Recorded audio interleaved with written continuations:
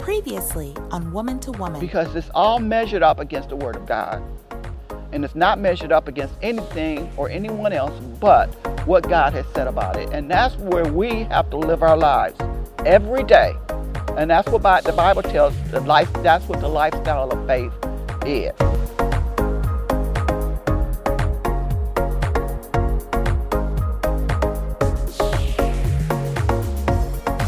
Do you live your life based on what you say you believe? And what are you believing? And you have to find out if what you're believing is the correct way. And when you go, you're going to find that out by going to the Word and spending time praying in the Holy Ghost. That's the only way you can find it out. You can't find that out in the divorce courts. You can't find it out by watching TV. You won't be able to find it out because these people get paid to do this acting, all this stuff on TV. They've been married 5, 6, 7, 12, 13 times. You know, and you're trying to build your life after it. They're getting paid. Where's your money? You're not getting paid for that. So their lives are a wreck. Yes. And you trying to live like them. You can't live like them. Live like God. Live the life that God has directed for us to live. We're not supposed to be. We are created in His image. We're supposed to be like Him. And that's what our life down here is about. It's becoming more and more and more and more about like God. And the more we become like Him, the more people the more souls we will win, because when they get to know God, they love Him. And if they know Him through us, then we're going to be able to lead them to the Lord. And guess what? When we lead them to the Lord and we get the gospel preached to this whole world, we can get out of here and go live with God forever. So, just pull yourself together and get your act right and do the thing that's necessary to become the strong Christian and the strong woman, the holy woman that God has called you to be. And there's no better way, Pastor Deborah, to live than in the abundant life that Jesus made available. This is His promise. I've come to give you life, John 10, and life more abundantly. Well, we can't do it if we deviate from God's way. And I always tell our church people this. I've said this many times. You can't follow God's voice or follow His way if you're biblically illiterate. Yeah. We have to make ourselves, again, students of the Scripture. We've got to know what's in the book. I heard a man say one time, a man of God that I greatly respect, say, marry the book. You've got to marry the book before you worry about who you're going to marry in the natural. Know the way of God, know His purpose, know His plan, know what He says about women, know what He says about men, know what He says about character, lifestyle, prayer, all of those things. When you have the Word in you and you commit, as Pastor's been saying, to do it, when you do that, you'll be founded upon a rock. Because listen, storms come to every person's life. Storms, challenges. You could have two wonderful people that love God, but storms can hit their life. Storms can hit a marriage. Storms can hit a family. They can hit people's children. And when that happens, if you're founded on the Word of God, Jesus said it, Matthew 7, your foundation will stand. Yes. You'll make it through. And so become married to the book first. Yes. Marry what God said. And when you do that, undoubtedly, you will be found on a rock in times of trouble. Yes. There's no doubt about it. And it works every time. That's the thing I love, Pastor, that we can rely on the Scriptures. And it fills you. You mentioned something so powerful about the want to. Here's what happens. Faith comes by hearing, and hearing by the Word of God. The want to comes as faith is built in your heart. That's right. So, when faith is built in your heart, you don't want to do anything else. You don't want to not obey God. You love Him. You love His heart. So you're not going to go marry a bad boy, or you're not going to find yourself in that lifestyle. You'll automatically know, because the Holy Spirit in us, when the Word's in us, The Holy Spirit teaches us all things. Jesus said that. He would bring to our remembrance everything that Jesus taught. So you would never even consider dating a man that's married if you have the word in you. You would say, that's dirty. That's terrible. That's wrong. That's not right. I'm hurting people. You will know because the faith is in you and you'll want to do the right thing. Yes, amen. Praise God. We could have just stayed on this question the whole time. But it's a great question. Yeah, we're going to go to the next one. And hopefully you will get the necessary counseling that you need so that you have somebody that can stand with you in whatever you're going through to deal with this and come out victorious. Amen. The next question is? How can I forget the hurt I've experienced in my marriage? The Bible tells you that you have to forgive. You have to forgive and you have to forget. Because it's not hurting, it's hurting only you. Now, one of the things that we deal with as women is, I know a big thing now is people are saying that they're going through verbal abuse and the things. Now, let me tell you how to get over verbal abuse and to get over the hate. You find out what God says about you, and you say what God says about you. And when you get to the place that you know how God sees you, that you are fearfully and wonderfully made, there's nobody in heaven or hell that convince you that you are not the anointed woman of God and that you can have victory over any situation. Doesn't matter what your spouse says to you. It does matter, but it doesn't matter to you as far as you getting to the place where you're so beat down because this person is constantly coming up against you. Listen, if you get to the place where you know and you are continually saying what God is saying to you, you are continually repeating the word of God and confessing what God has said about you over yourself and doing what you need to do as far as what God has told you to do for your husband, God will take care of your husband. God will correct your husband. God will do what needs to be done to make sure that your husband does right. Now, Bishop tells a story about, how one time he went to the church, to the altar, and he was complaining about me. And the Lord spoke up to him and said, watch what you say about my daughter. Now, when he came home and told me that, I heard what the Lord told him, but I also heard, watch what you say about my son. And see, if you're not spending the time with God that you need to do, you're not understanding that when you attack another person, you're attacking God. Because the Bible says God loves the world. That's why we can't just act crazy to whatever somebody is doing, because God loves that person. And you could slow up the ministry to that person by how you react to something. So we have to make sure that we are in the place we need to be so we can be used for what God wants to use us. We are so busy trained on ourselves or what somebody's doing to us that we're not prepared to do what God is calling us to do for others. Yes, right. It hurts for somebody to verbally abuse you, but they can't verbally abuse you when you know who you are. Right. The minute they open their mouth, you know they're lying. So how do you deal with a lie? You don't fall apart because somebody's lying.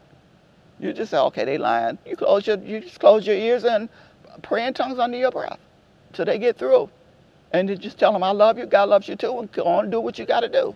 One thing we have to recognize, there's a couple things I'll say on that, is first of all, it's so important to remember we can choose. Yes. Okay, you can choose to regurgitate hurts, rethink about, and repeat to others what someone said or did to you. Yes. Now, this is by no means that if your marriage is truly abusive, you need to get help. Yes. And let someone help you sort out what is true abuse and what someone just told you is abuse. Right. Because there is a lot of things being said in this culture, again, that every time someone speaks to you a certain way, or maybe they have a fault that isn't, we're not talking adultery and unfaithfulness and sexual sin, but maybe they have a behavior that we all have things that make us imperfect people.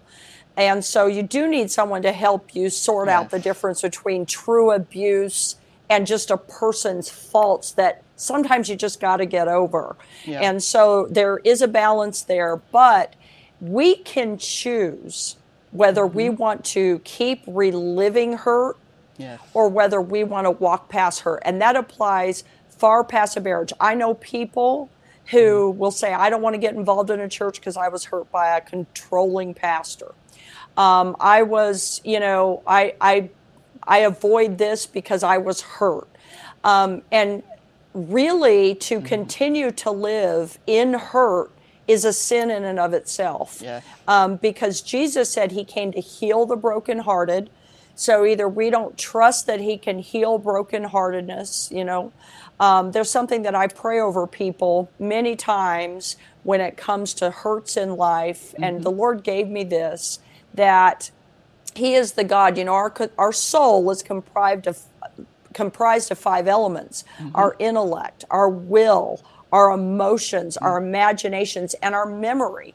Our memory is something we can trust that God can clear our memory of experiences. Maybe you were abused as a child. I know that God can supernaturally remove memories from our life. And even though we are conscious of what happened, God himself can make it as the hurt of it go away as if that was somebody else that went through that. And so that's the supernatural God that we serve. But we still, Pastor Deborah, have to have the responsibility to choose to let go of it. Yes. If you keep repeating it to your friend or texting about it or calling someone on the phone or rehashing it in your mind, you're never going to be free from that. Yes. And the enemy is only going to come in and put his hooks in worse.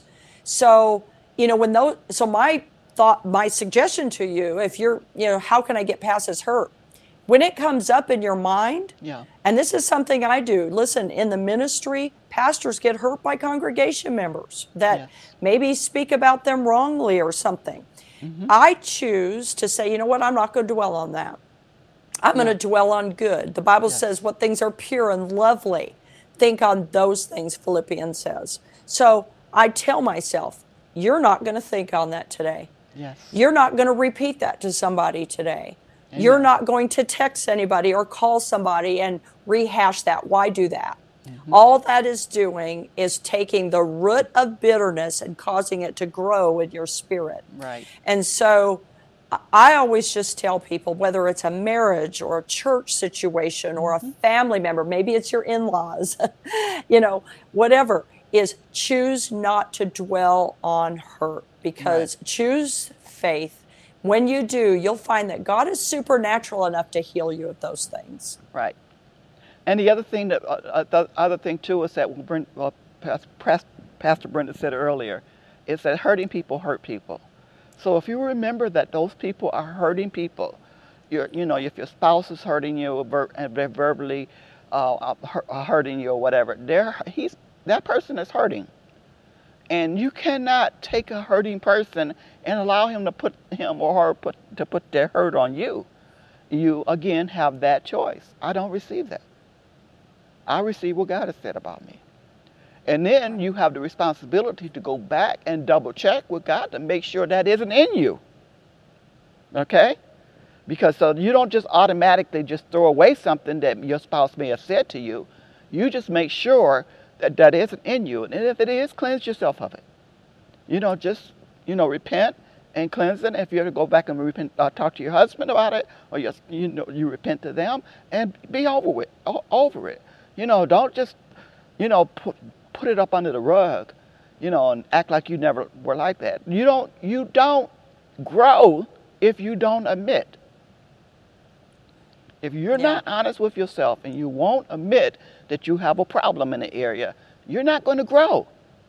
Yeah. The Bible tells you have to confess it in order to get forgiven for it. So you have to admit it and deal with it too. So you have to look both ways, because so many times when you get into things, it's a tit for tat.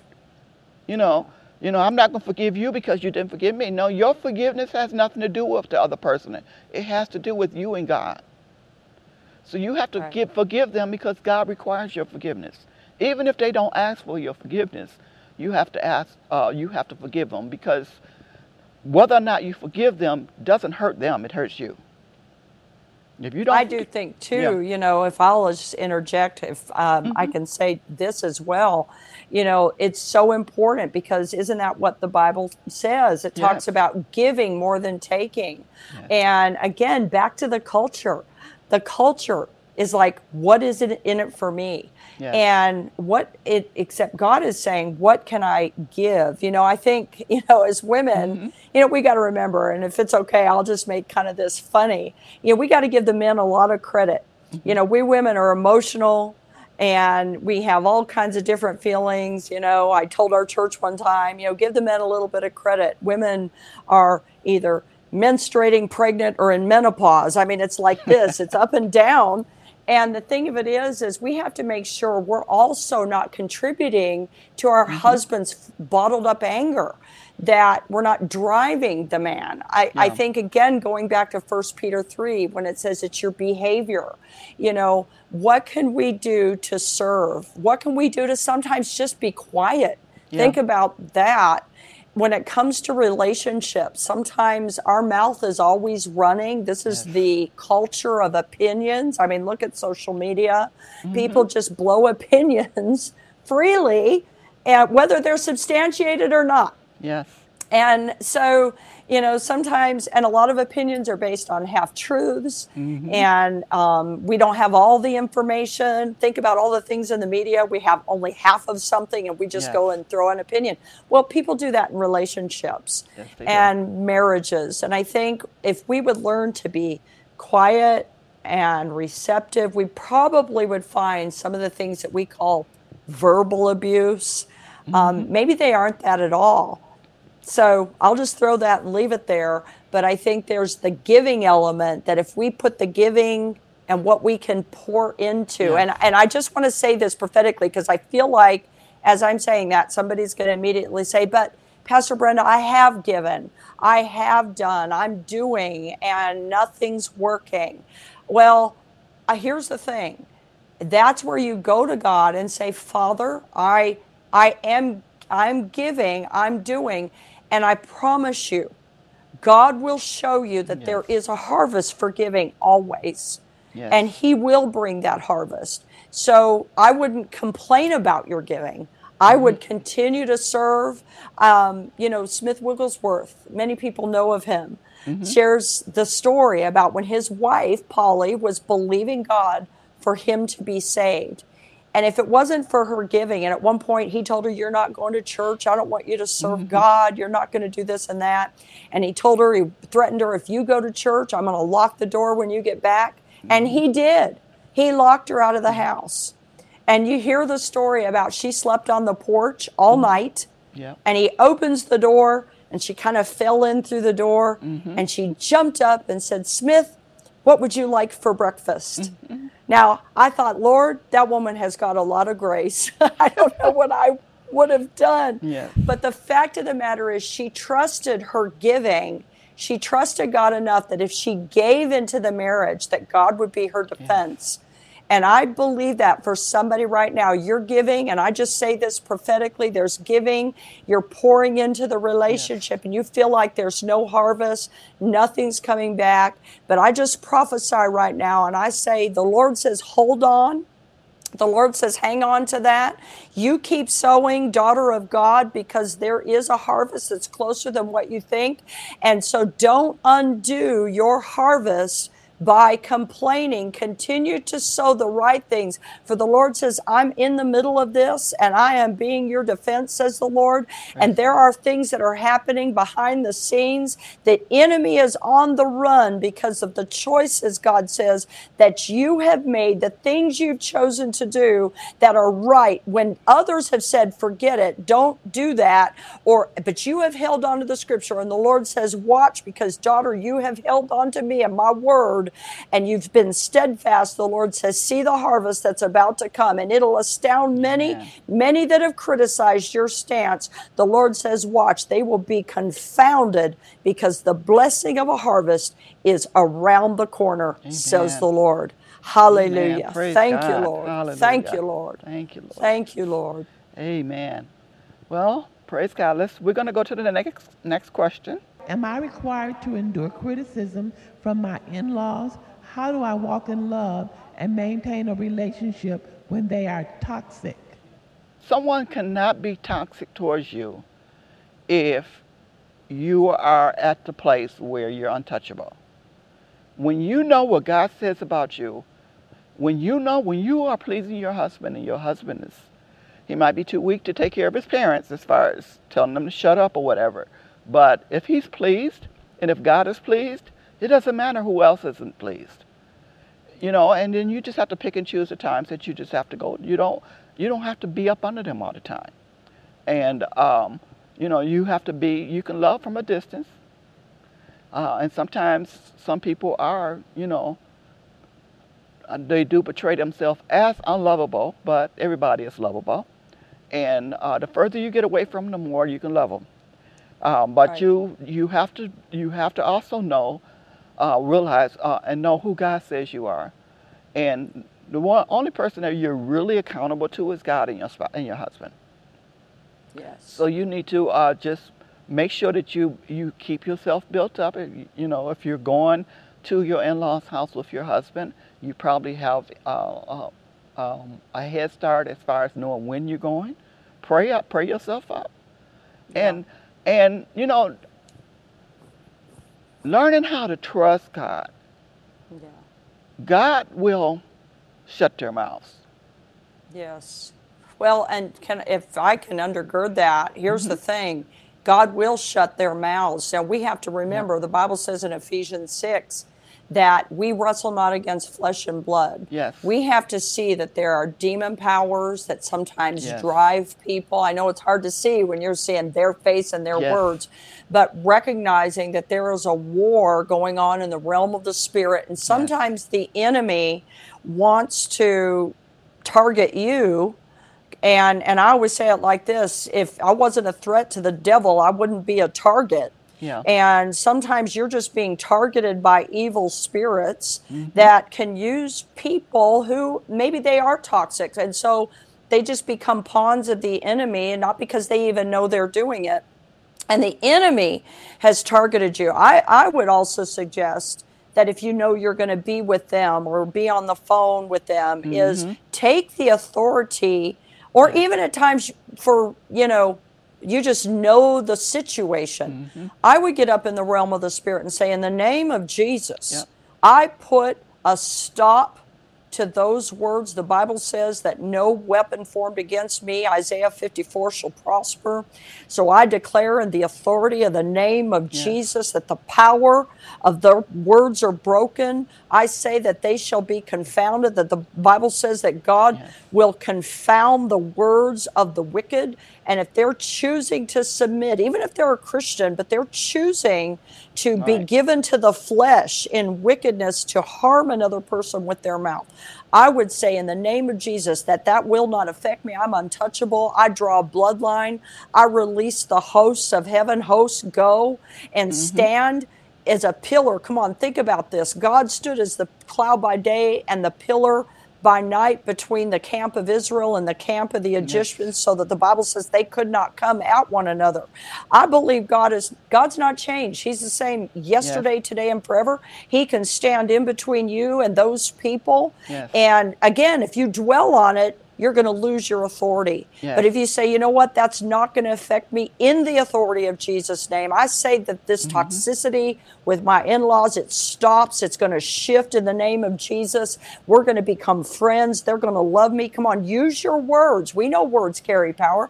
Death and life are in the power of the tongue. Yes. And so use that power in your prayer time and say, this thing's going to change in the name of Jesus. Yes. Use your authority, and I believe that God can move on those people in a divine way, and this whole thing can change in Jesus' name.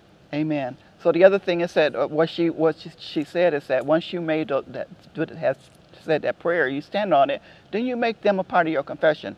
I thank you, Lord, that my in-laws love me. And you start talking good things. No longer after your initial prayer on that, no longer do you have anything negative to say about what they do to you. You now begin to speak in faith and in love what you want done in your life as far as they're concerned. And believe God for it and watch God come through and do it for you.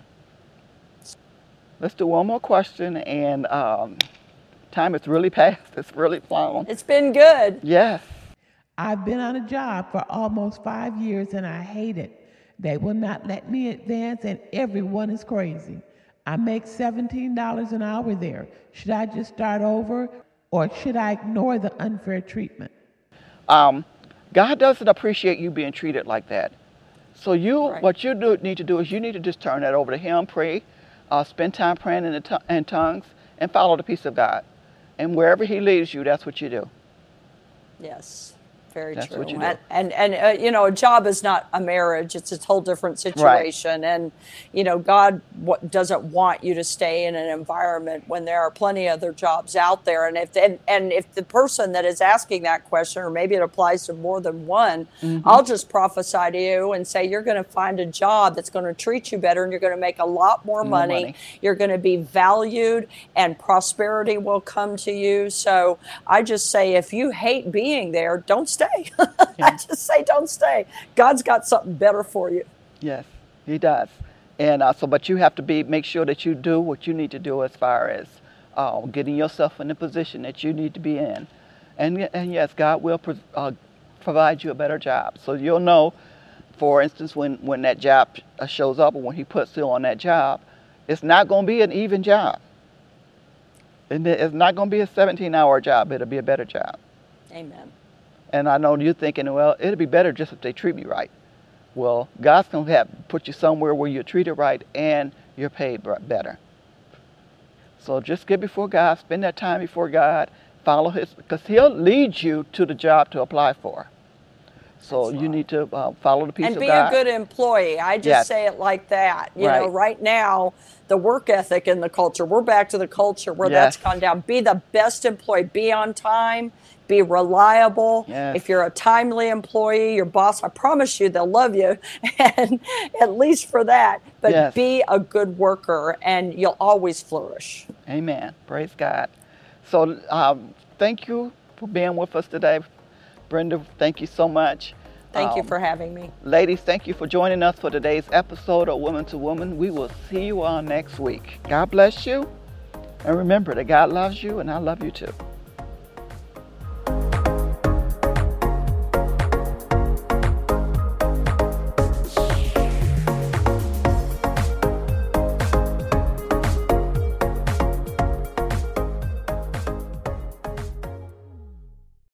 If questions you've had about dating, marriage, and friendships have gone unanswered, this book will put these questions to rest and put you on solid ground in your interpersonal relationships. Do you want to learn how to navigate successfully through life's changing seasons with its crossroads and uncharted waters? Find the information you need for a happy journey in establishing godly relationships through marriage and family. Order your copy today.